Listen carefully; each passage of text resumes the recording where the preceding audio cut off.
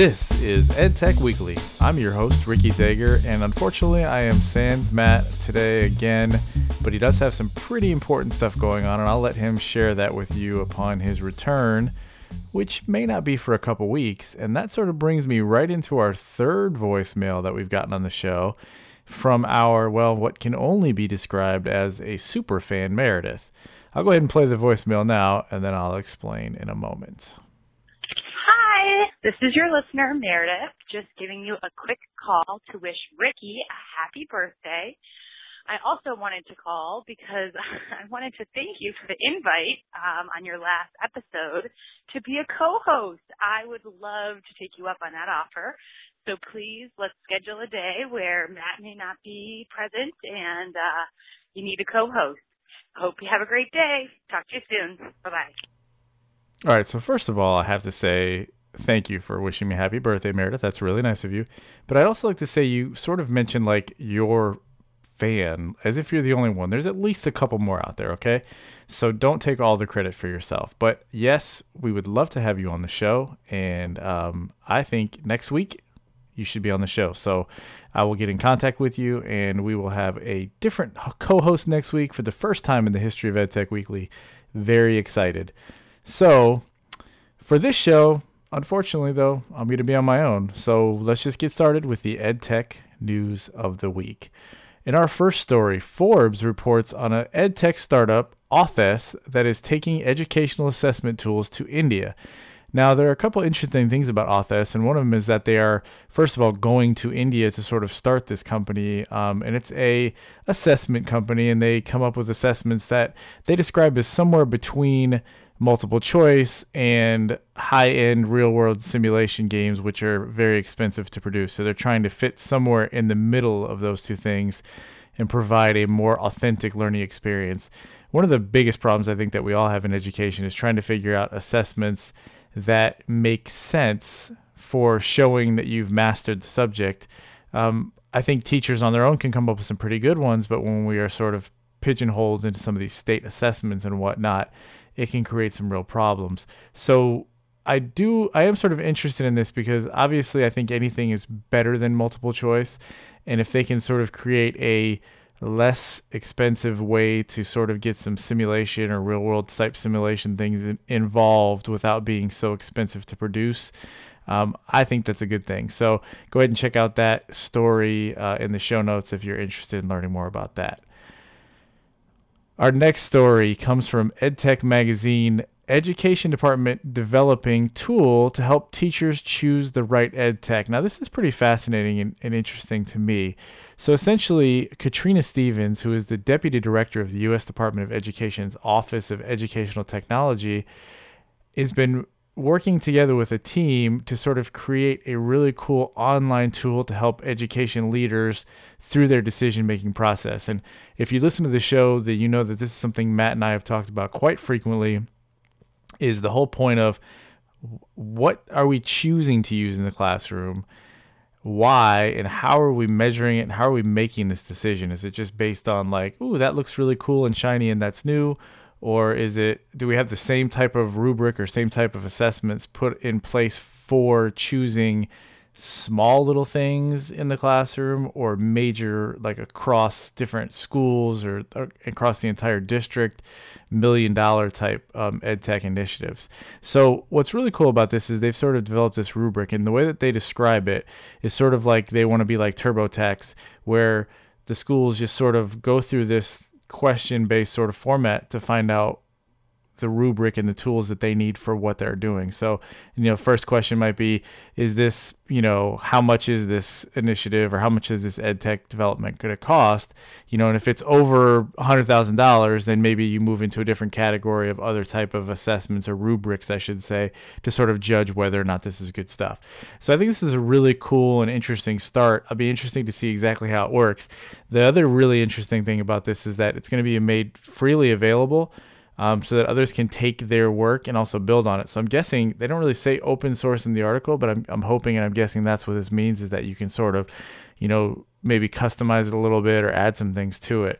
But I think it's a really cool thing to be coming out of the U.S. Department of Education's office. And I'm almost a little surprised because it seems a little too helpful. I don't want to be too disparaging, but you just don't really seem to see like the U.S. Department of Education coming up with things that could actually be very helpful on a individual school or district basis like this.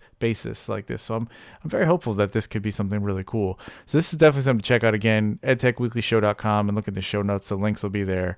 Of course, you could always just do a Google search on that, but definitely check out that article. That's pretty cool stuff, and follow that open source sort of setup that they have to see if you could use that for your school or your district. Very cool stuff.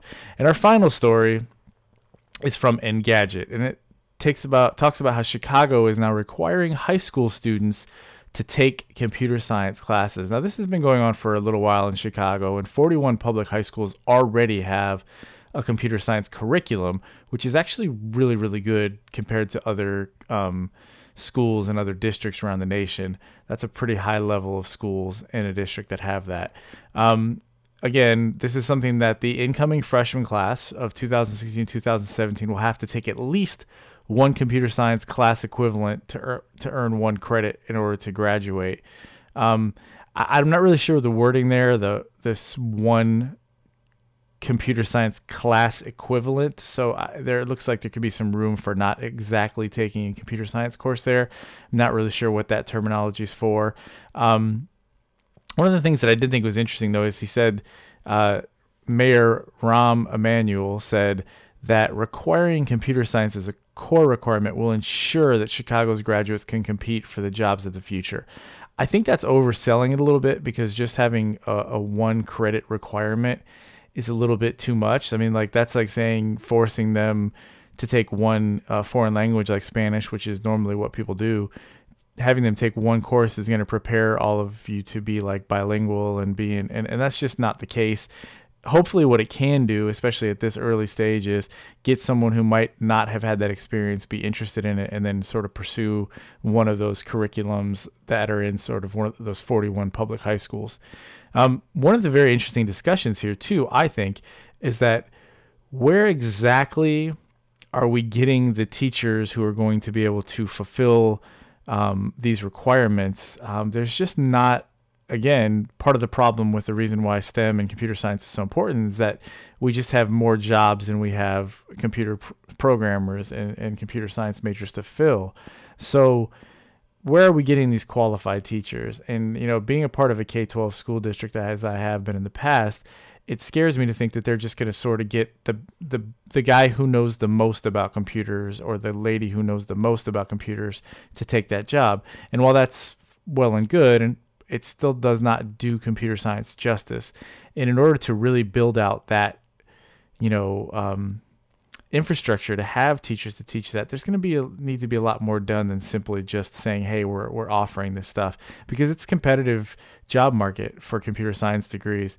And yeah, you're going to have some people who would like to teach, and a lot of teachers take on that responsibility knowing they could make more money in other places.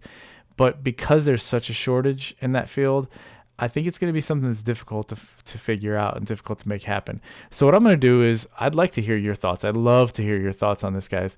edtechweekly.reddit.com.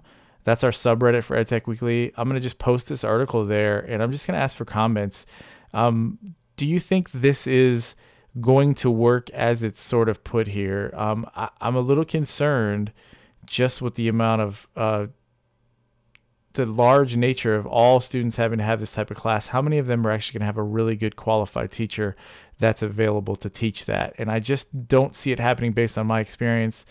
And they may have to have some really cool incentive programs, and they might. Again, in this article, I don't see that, but definitely something to check out. Go to edtechweekly.reddit.com and just leave me your opinion there, and something that next week I can discuss and we can have on the show with Meredith, and we can kind of look at some of your comments. Love to hear from you. I know we have some listeners out there because I've gotten some feedback on the website, but I just would love to have you guys participate. I'll put it out on Twitter as well and try to get some opinions on this. Are we headed in the right direction with this computer science stuff? Are we trying to build it too big, too fast? Or, just any other take that you might have on this, especially if you are somebody that's in that school district or is in another school district, and what type of problems you might be facing with this stuff. So we'd love to hear from you. Please go ahead and do that. Again, Next week, Meredith is going to be joining me. Very excited. The first time we've had any other host besides Matt and myself on the show. So we are growing, and that's really cool. And I'm excited to hear what Meredith has to say. So we'll talk with her about some specific things that she's dealt with in the school system, as she has worked in many different sort of capacities on the counselor level in schools. So interested to hear her take on some things, and we'll try to tailor some stories that way. But that's the end of the show for tonight. Thanks for joining us. I know it's disappointing when it's only me. I know Matt is a really kind of good addition to the show, gives a good perspective. I would have loved to have heard what he had to say about the computer science initiative there in Chicago as well. Maybe we can talk to him about that when he gets back. Our featured way to interact with the show, although I did talk about edtechweekly.reddit.com, and I'd love for you to go there for that last story. I also am going to feature tonight on the show the voicemail, which Meredith has so adeptly used 3 times now, 305-92-TECH2. That's 305-92-TECH2. Just give me your thoughts, opinions. Again, we will play your voicemail on the show. As you've seen, Meredith has called us 3 times. We have played her call all 3 times. I'm excited for you to get to hear a little bit more about Meredith on the next show and learn a little bit of her personality. She's a pretty cool girl, and she's got some really good opinions, especially about the counseling side of K-12, of the K-12 world. So I'm interested to hear some of her perspectives on the EdTech news, and we will see you next time on EdTech Weekly.